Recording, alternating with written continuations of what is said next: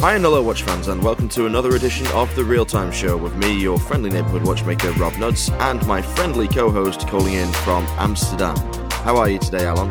Very well, Rob. How are you? Sounding by the voice, you have lack of sleep.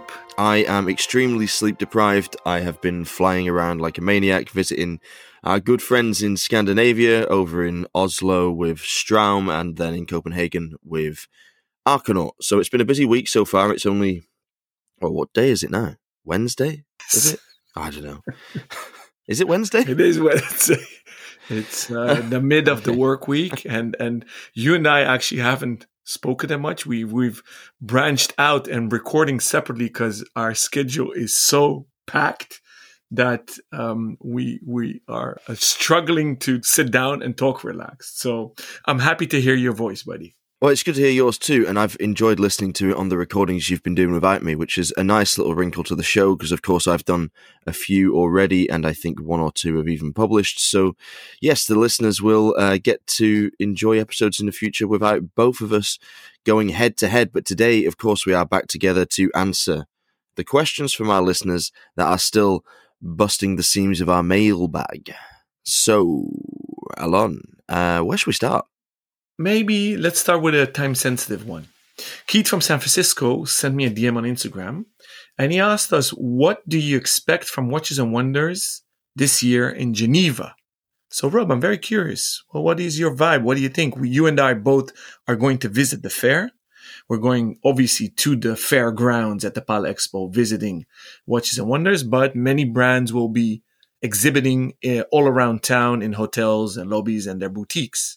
I'm very excited to go together with you.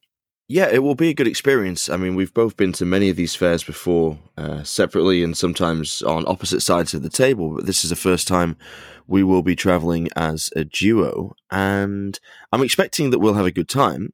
But in terms of releases, I think that we're probably going to just see some color variations, to be honest. I'm not particularly optimistic that we'll see anything groundbreaking or revolutionary. If I'm being honest, what I hope to see from Rolex, especially after our conversation the other day about the Pepsi GMT, I'd like to see the Coke make a return on the Jubilee bracelet, and I would also like to see the root beer get a Oyster Steel and Everose Jubilee.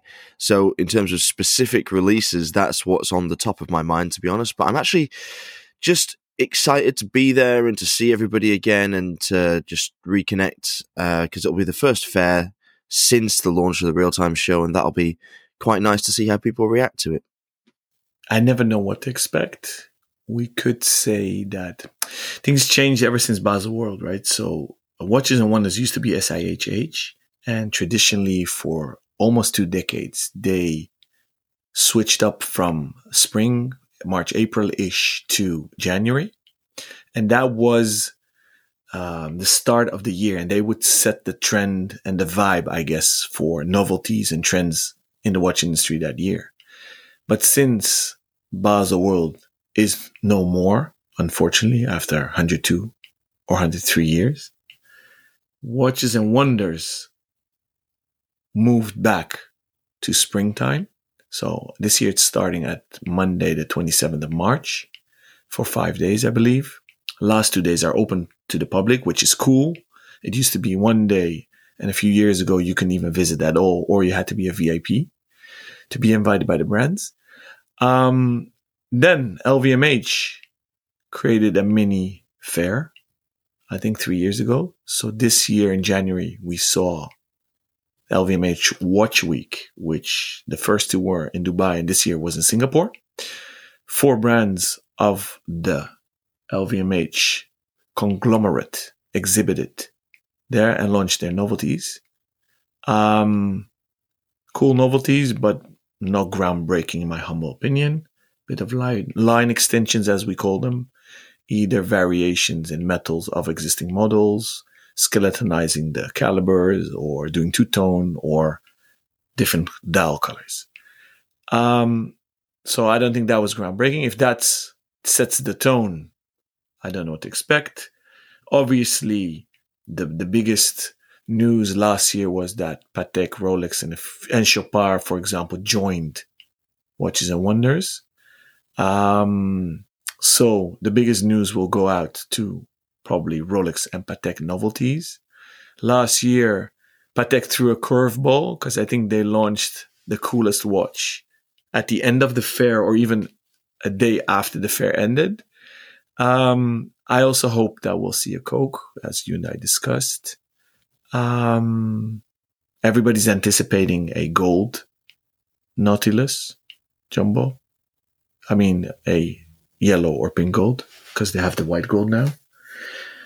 I think we can expect fireworks from Tudor again. Last year, they grabbed a big chunk of the headlines with their Black Bay Pro, which was a wink and a tribute to the siblings Explorer 2. It was a bit more than a wink, wasn't it? It was just a sort of straight line drawn between the two. Yeah, you're right. And they admitted that. I mean, they didn't hide it or mask it or spin it. I personally love the carré of the Independents, so I expect a lot from them. But I'm a bit nostalgic. I love the fact that everything was concentrated in one and two big fairs. Everything was launched there, and then you ride out the year. Now, the brands love the fact, and that's mostly due to social media and Instagram, they do waves, right? So I think they follow the pulse of fashion industry and do 2 up to 4 launches a year. But I guess me as a retailer definitely irritates me because I often see launches on Instagram and then I get requests from consumers to buy them. I don't know anything. Then I contact my local management to order them. They don't know anything yet. So it's information is scattered and diffuse, and that's something that as a professional I don't like. As a watch collector, it is exciting, right? Because they feed that FOMO vibe, so the fear of missing out. So it keeps you glued to your daily sources of watch media.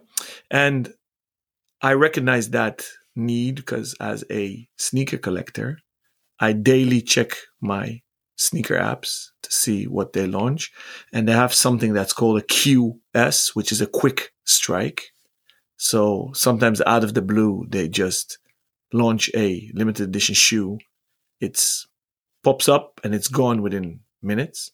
So those are my 2 cents on the upcoming watch fair. And also shout out to the Geneva Watch Days. I think they started during COVID or when Basel died, which is, I think, also during COVID.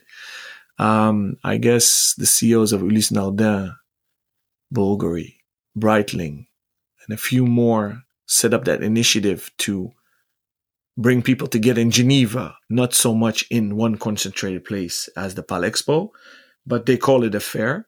And that is also growing. So I guess in the summer, end of the summer, just before September, we'll see there a big wave of launches again.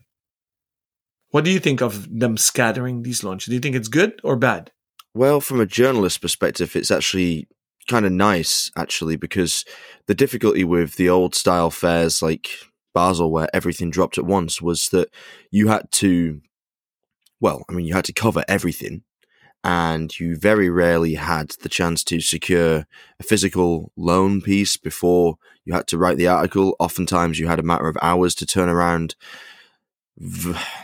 worthwhile content with nothing but a press release. And then you were faced with the decision of how to actually publish it.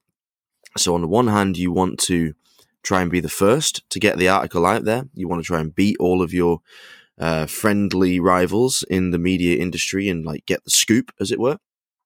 But also, that's not really beneficial for your readers when everybody's embargo lifts at the same goddamn second. And so you have the possibility of having maybe 30 or 40 or even 50 articles all queued to go live at the same time.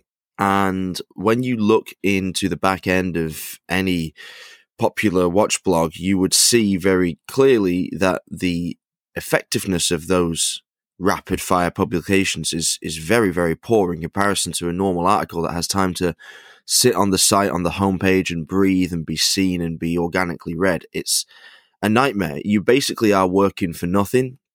You don't get the clicks, you don't get the reads, you don't get the interaction, but you have all of the pressure of having to turn around those articles in a short space of time. So having the releases spread out over a year is wonderful for watch blogs, because it means that everything can be covered appropriately and everything be given the time and space it needs to mature.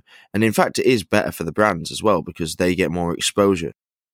However, it is a lot of fun. And it is quite exciting when you have all of these releases at once and you have this huge peak that everybody's looking forward to. I mean, it's like Christmas or the industry's birthday in a way. You look up to it all year, and then there's these big hurrahs, and it's all very grand, and it's maybe an expression of the bits of the watch industry that are the least palatable, but also in real life, actually quite a lot of fun to witness. So from a collector's perspective, I love it because I enjoy having so much news to pour through.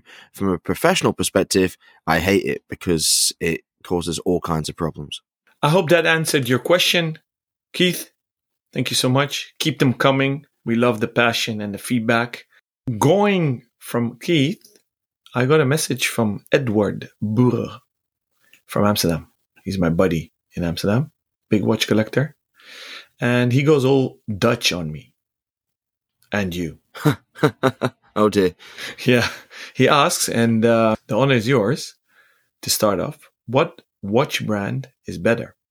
Van der Gang or Christian van der Klauw? And for our listeners, I will spell it. Van der Gang, they're both two Dutch watchmakers, and we have more. And one big one is as well the Groeneveld brothers. Van der Gang and Christian van der Klauw are both based in the north of the Netherlands. It's in a province called Friesland. Van der Gang is more modern. It's spelled VANDER and then GANG. And Christian van der Klauw, which usually is just shortened to Klauw, KLAAUW. Both of them started off not so much making their own calibers. Van der Klauw is maybe the godfather of the Dutch modern watchmaking industry. He started more than 4 decades ago and joined the AHCI, so the independents, back in the 80s, very early on, including Mr. Anderson, which will be on the show also very soon. So I'm very excited about that. These guys are the godfathers of the indies.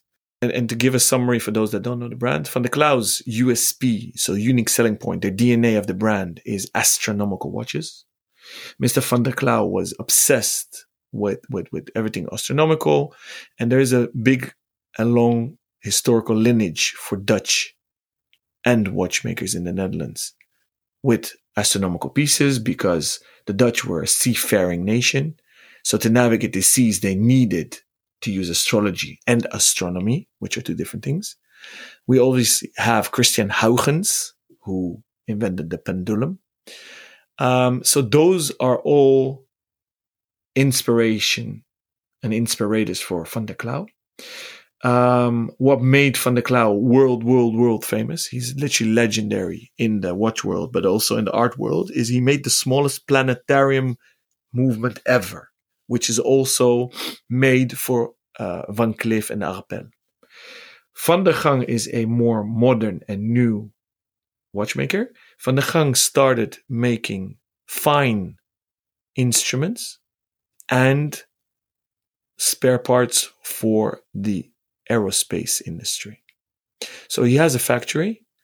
From there on, he got infected with a watch bug and started making his own watches. His USP is that he started off by milling his own cases, and his spiel was he wanted the most scratch-resistant steel watches. Although he says he's not inspired by IWC in Schaffhausen.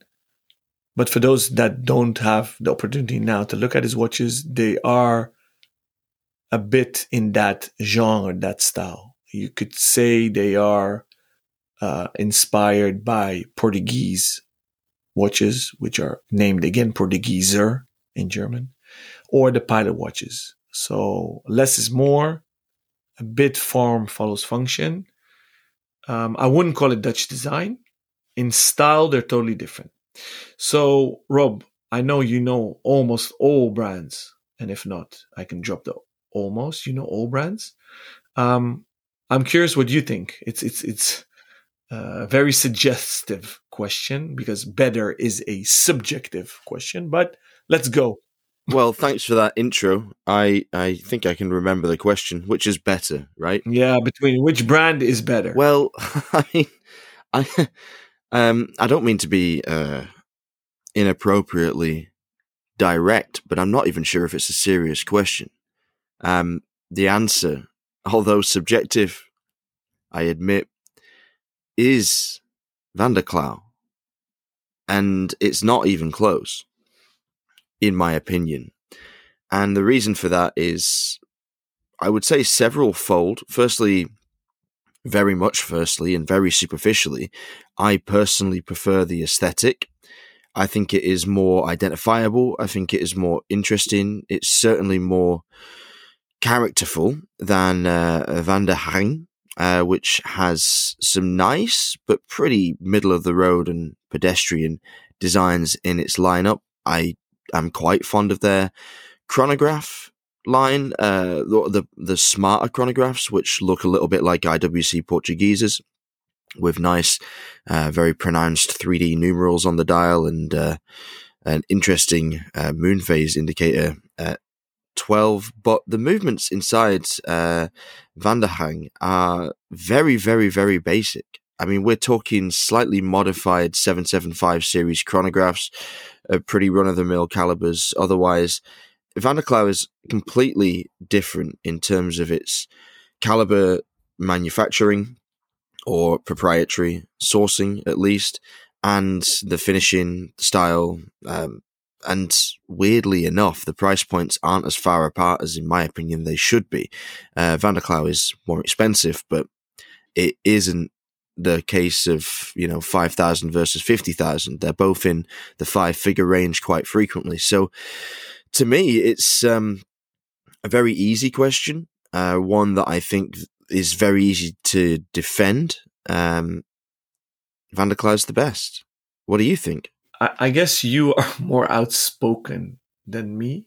I find it very difficult to use the word better. What do I prefer more? I prefer Van der Klauw more, personally. As you said, it has more character, more DNA. He came from a perspective of innovating mechanical. He was and still is a man on a mission. His protege became his successor, Pim Koeslag. He joined the company last year. He's very ambitious, has big plans. I know what his 10-year strategy is. So I'm not objective. I am subjective. And then he paid less focus on designing cases. Van der Gang had a different approach. He came from a aesthetic point of view. So he wanted to make instruments. And it's less exciting. I don't see a clear-cut design DNA yet. I do think that he recently designed a module for either a perpetual or an annual. But what I regret, we don't see him and his team enough. I don't think they get enough attention. We don't see them enough. So I suggest let's get him on the show. His first name is Wiebe, Wiebe. And let's talk to him. But if I had to pick Edouard, I would go for Van der Gang. Don't you think that it's entirely our responsibility to be at least openly critical about situations like this where you have two brands that I just can't get on board with putting them on the same level. I can't get on board with putting them head to head. It's not an insult to Van der Hang to say that. It's a different type of brand, but it's just in a different category. I totally agree. I would call Van der Gang haute horlogerie. Not all calibers are manufactured. They use a lot of tractors. They are moving and gearing towards being almost totally independent. But for me, the magic, and I think we've said that often on the show, and I think you and I both are very skewed to the independents, to the artists, the designers and the creators of the new. And I would urge and would love to push Van der Gang, Wiebe, to get out of his comfort zone, push it further, go further, find your own tone, your own DNA, your own designs. You can do it. But you would. He doesn't need to. But you would already put that brand in a haute horlogerie bracket. Who, Van der Klauw? You said Van der Hang. Oh, I'm sorry. I need more coffee. Sorry, correction. Mea culpa. Van der Klauw. Right, I almost had a seizure. I was like, what are you talking about? I'm sorry. No. So, I'm sorry, listeners. If I confuse you, sorry, Rob. Klauw, I call him haute horlogerie, and we can't argue that. I agree. Okay? I agree. He designed the planetarium by hand, like Kurt Klaus. I put Van der Klauw at the same level as Herr Kurt Klaus. High praise. Yeah, it's high praise. Funny intermezzo. Herr Klaus I'm proud to call him a friend, and I love that gentleman, and I've known him for almost 3 decades. And whenever I see him at fairs, he says, Alon, come. You and I, we drink whiskey. I like the sound of this guy. No, he's amazing. He is an OG. He's such a gentleman, but a cool guy. So I visited the IWC boutique in Amsterdam. They had this beautiful 3D grand printed perpetual calendar up on the wall. And I love that. I've owned several of them. So I took a picture of that, put it on my Instagram stories, tagged Herr Kurt Klaus. He's very active on Instagram, guys. So if you ever want to reach out to him, he himself replies.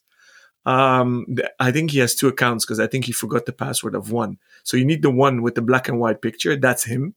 So I tagged him. Suddenly, my phone rings after an hour, but my phone rings a weird ringtone, which I've never heard before. So I'm like, I'm totally confuzzled. So I pick up. And then I hear, hello. I'm like, yes, this is Alon.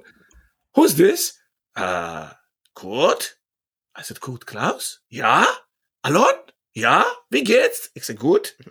So I said, so he says, why are you calling me? I said, Herr Klaus, you are calling me. So we go back and forth for like 30 seconds. I said, no. I said, it's okay. I'm sorry, Herr Klaus. I just want to say, hello, how's your wife? Yes, sehr good. I said, okay, see you in Watches and Wonders. Yeah. I said, we have a whiskey? Yeah, zeker. So what happened, I never use the phone opportunity in Instagram DM, right? Right. But you have on the top right corner a phone button. I think he got a notification that I tagged him. He probably pressed the button by accident, and he called me. Bless him. So, and I've never received a call on Instagram direct, but apparently it pushes through all your lock screens. Although I turned off all the notifications. So, sorry, that was a funny intermezzo, but he's way past the 80s. So, guys, if you want to call Kurt Klaus, just call him on a DM. He picks up. Do you know his Instagram handle? Yeah, so his handle is at Kurt.Klaus, which spells KURT.KLAUS. And he has almost 3K followers, but it's really him. He posts, he replies, and he's up and running. And if you guys don't know who this is, just Google Smartwatch by IWC. It's one of the best modern watch marketing campaigns out there. I'm happy IWC found their stride again in making good marketing, funny marketing like they used to in the 90s. So he's still an ambassador. He doesn't really work anymore, but he goes to events, and he's obviously the grand ambassador of IWC Shuffle. Amazing. So super cool. Yeah. So sorry, we deviated completely. So I put Van der Klauw at the same position of geniusness as Kurt Klaus.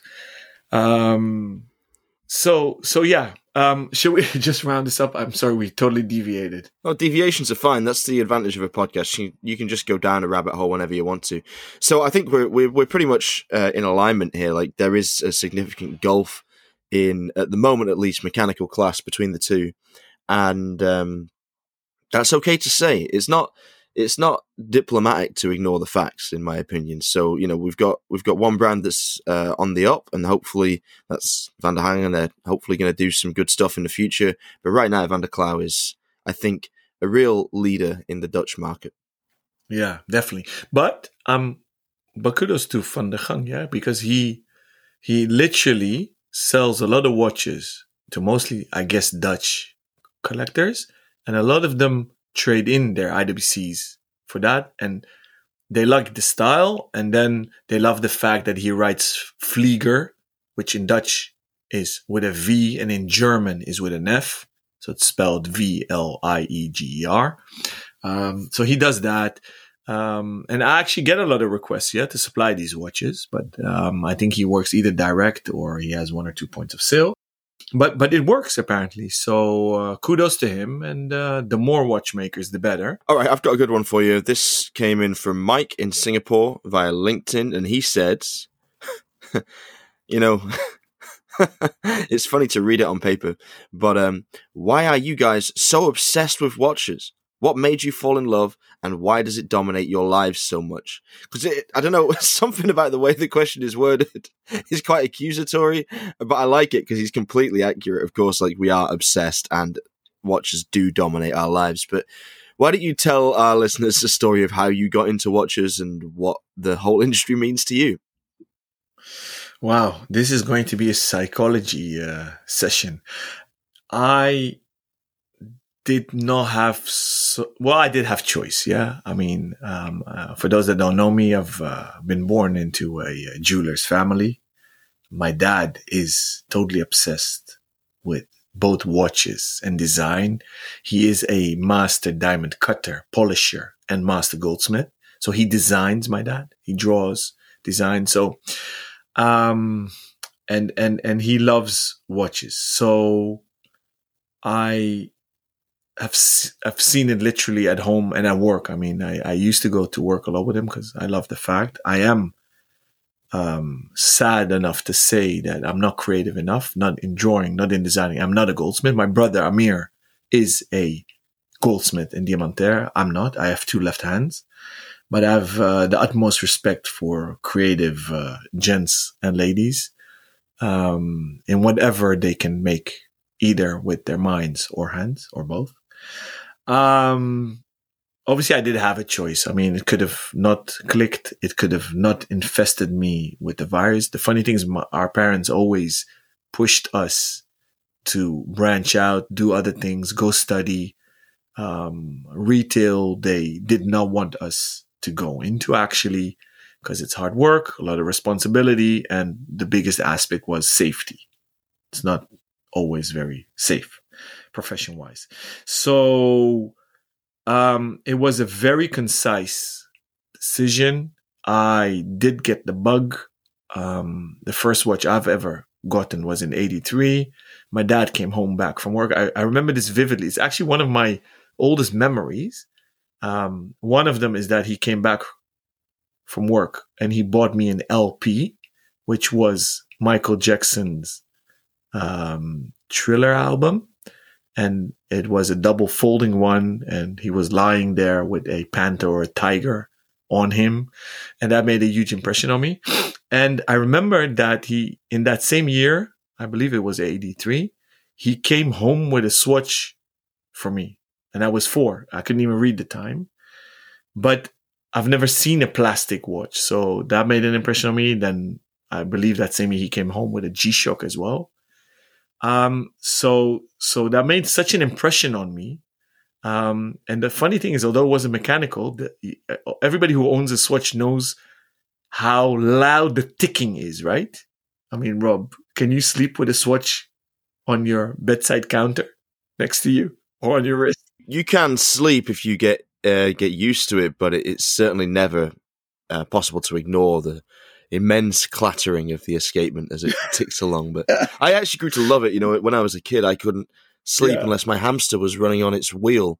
And then as I got older and I had fewer hamsters and more Swatches, the Swatches took the place of the wheel. And I had about 30 at one point when I worked for Swatch, and I had them all hung on my wall, and they were ticking, obviously not simultaneously, because they're like quartz watches with a one beat per second tick, and the sound was endless. It was like a field of crickets or grasshoppers, like all night. But I got used to it and I could sleep. But it's not easy for the uninitiated, that's for sure. No, so it's amazing to hear that you have that same feeling about the sound. So, but that sound also sparked something in me.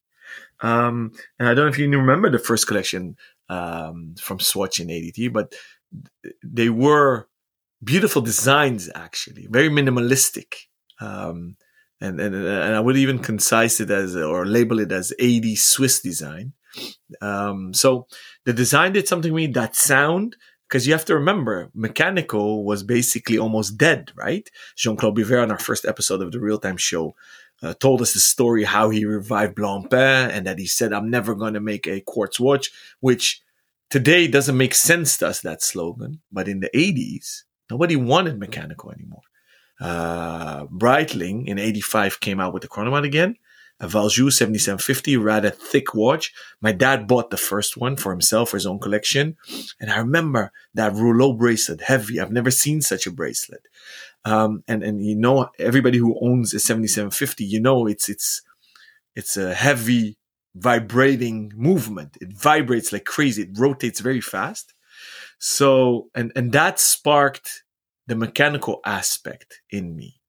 And, the love for technicality and technical tools was fed by the fact that my dad used to wear, from the 70s to about the 90s, Porsche design watches by IWC. So he had the Ocean 2000. He had the Compass watch. He had the chronograph with the integrated pushers. And that also sparked my passion for both titanium and black watches. So actually, I should blame my dad, because he loved the cutting edge side of watchmaking. He would buy the newest of the new, and he would literally dive in heads first. So, and I only had that experience with the Octo Finissimo, and it actually reconnected back to my youth, where I had that sense of excitement again. To answer the second part of his question, Mike's question,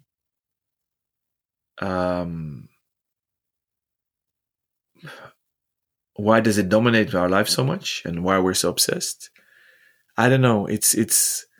I love watches. I find it the most beautiful art form there is. It's kinetic. It moves. It lives. It could patinate. We're in an era where we talk about sustainability all day long. It's super sustainable. It literally, if you take care of it, it can become antique. They're time machines, they're time capsules. They are an embodiment of your time.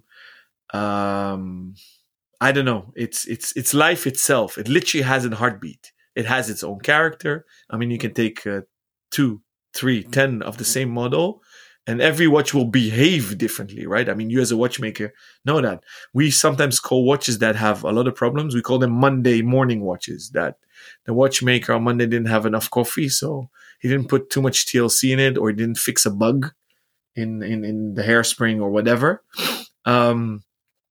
I don't know. I can't describe it. And I actually don't want to describe it because I don't want to get cured. I love the watch virus. I don't think there is an antidote. And if there is one, I don't want it. It's the same thing like you're in love with your partner. You don't need to know always why you love something, right? Well, I don't know. I ask myself frequently about my partner, never about the watches. Well, luckily she doesn't listen to these episodes. Yeah, unfortunately so. she does. I'm going to be in a lot of trouble when she hears that. But she knows I'm joking. And she also knows that I'm obsessed with watches. And it's been a long-running obsession. I think the first time I became aware of watches was when I was about 5 or 6 years old. Although there has recently been a picture presented to me by my mother of me at maybe 3 or 4 wearing a watch that looks suspiciously like a G-Shock, and nobody knows where it came from or how I got my hands on it or why I was wearing it, but that was a bit of a revelation. I thought the first time I ever encountered a watch was when I was about 5, and I was in the Christmas play at school, and I was playing this character called Roger Red Hat. And there's one scene at the end of this script where he has to check his watch and he realizes that Santa Claus is late, and he slaps his head in disbelief and falls over. And I insisted to my teacher that I had to have a real watch for this scene, and she said, just draw one on a piece of paper and cut it out and wear it. And I was like, no. I said something stupid like, I'm a method actor. I don't know. I was 5. I was even more of an idiot then than I am now. And I started seeking a watch that I could borrow from somebody. And as it happened, my best friend at the time had a quartz watch from a little chocolate company called Smarties.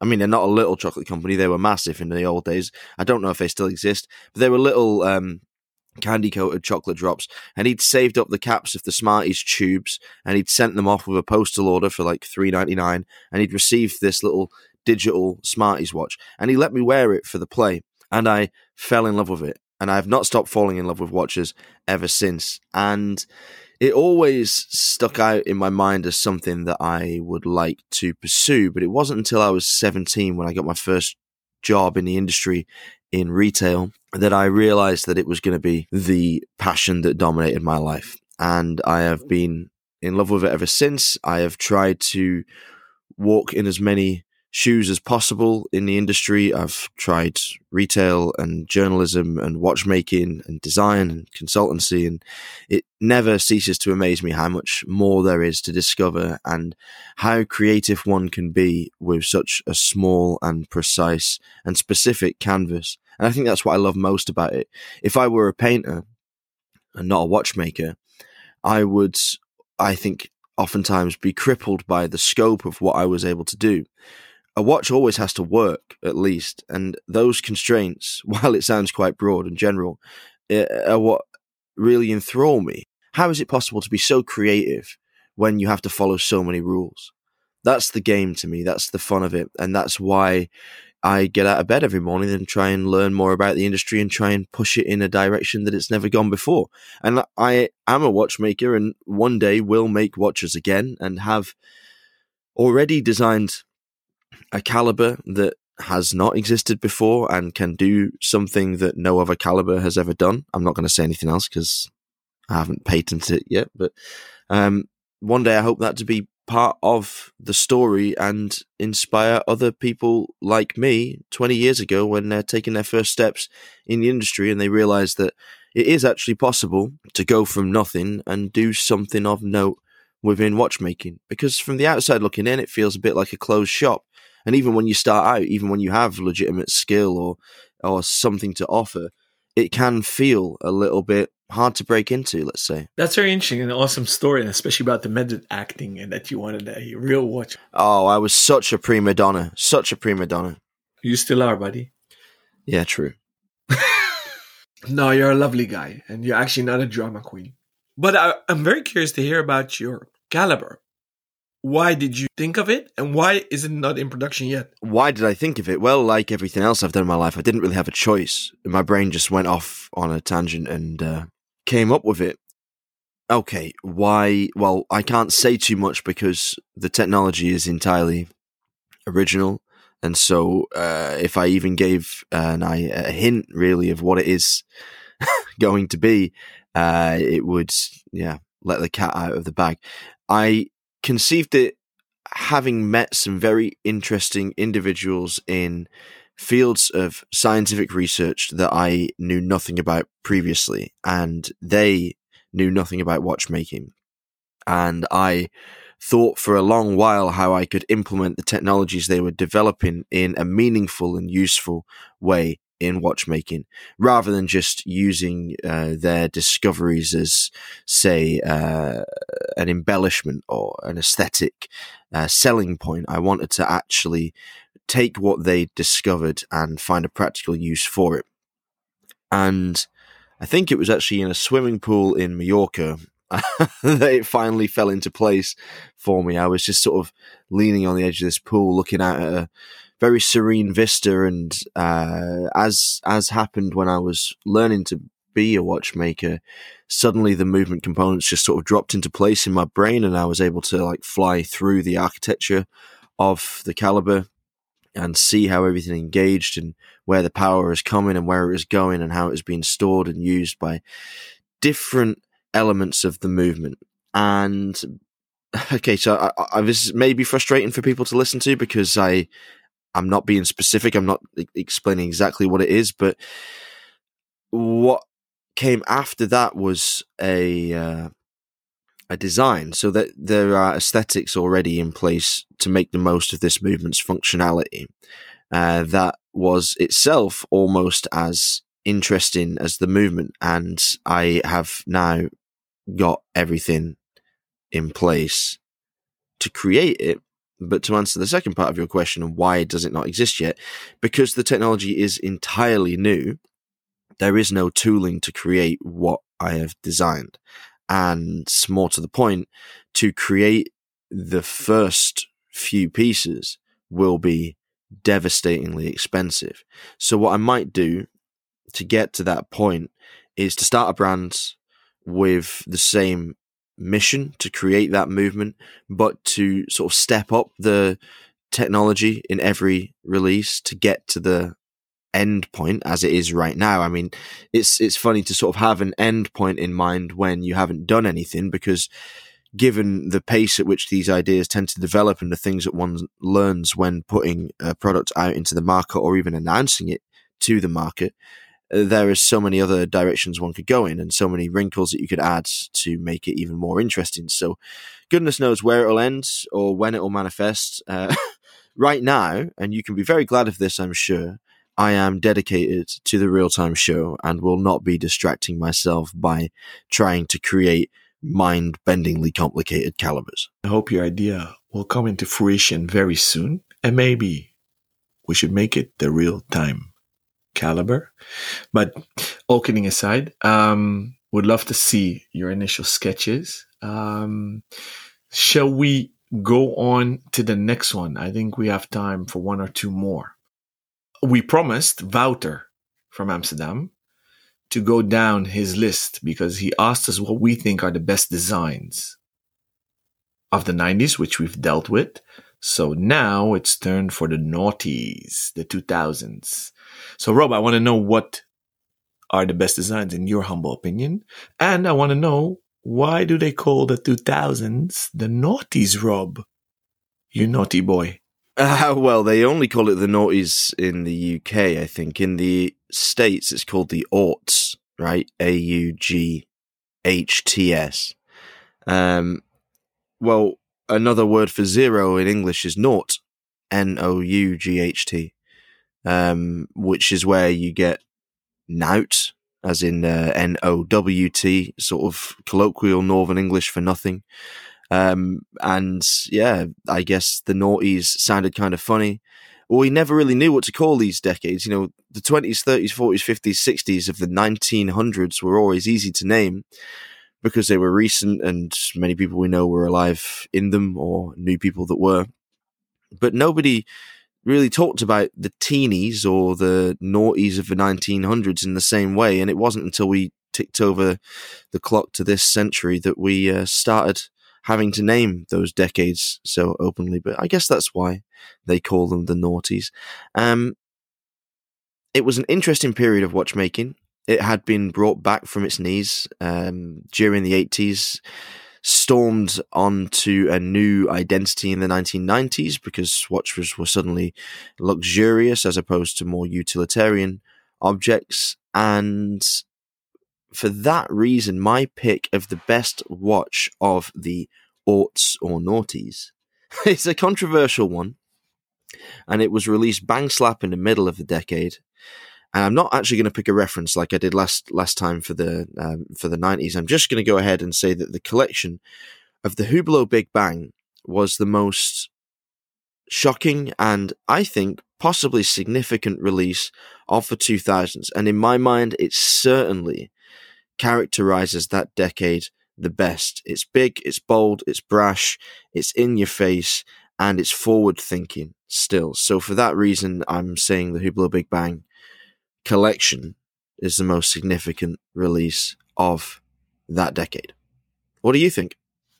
We usually answer this question not so much per se saying that we would buy them, right, or own them or love them. So it's, I guess, more philosophical shout out. But I know that you mean what you say because you would like to own a Hublot. We discussed this also on air.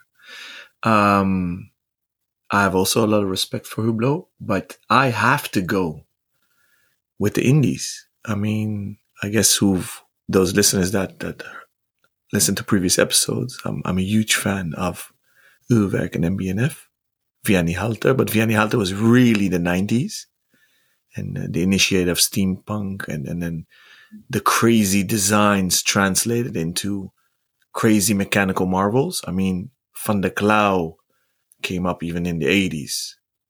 Technically, it was very innovative, but not so much design. Martin Frey and Felix Baumgartner.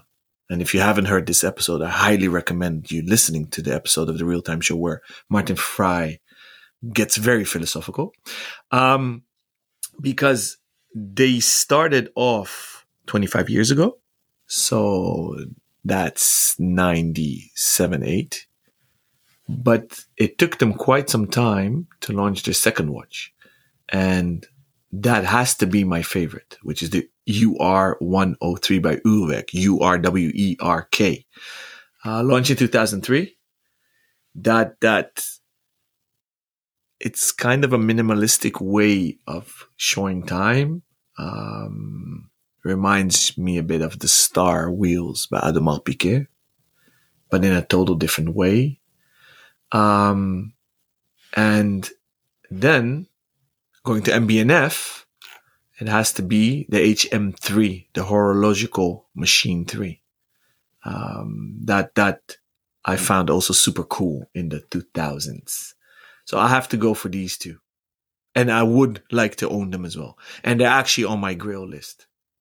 My question to you is, when will you add a Hublot from this era to your collection, Rob? Yeah, good question. It's, as you know, and as you referenced, been a long-held desire of mine to have a Hublot Big Bang, but it has never been a particularly pressing purchase. I think because there's so many of them that I like and would wear, and I'm always interested to see what's coming next. I don't feel the need to pull the trigger immediately lest I miss out on something, because I feel there's always something new that's equally as exciting on the horizon. So there are many other watches that will probably enter my collection before a Big Bang, and then the honest truth is there's probably many that would have to leave it to make space for it. And I mean that financially as much as I do literally in my watch box, because they are quite chunky watches. But yeah, I mean, they're expensive, aren't they? I mean, they are like a lot of money. And I think the ones that I'm most interested in, the ones that are either in magic gold. I mean, that I've always said that magic gold is my favorite material in the industry. Like, they are, you know, they're 5 figures, over 20K. And some of the chronographs that I like as well in the Texalium material, they are around the same price, 20 to 30,000. And I don't really have that money very often to burn on a Hublot chronograph, especially not one that would exist in my collection as more of a museum piece, really, than a daily beater. Bonus question then from me. Does that give you stress as a collector that your wish list is so big that you might feel you run out of either time in your lifetime to collect them all? Or, which is more likely, the funds are not there?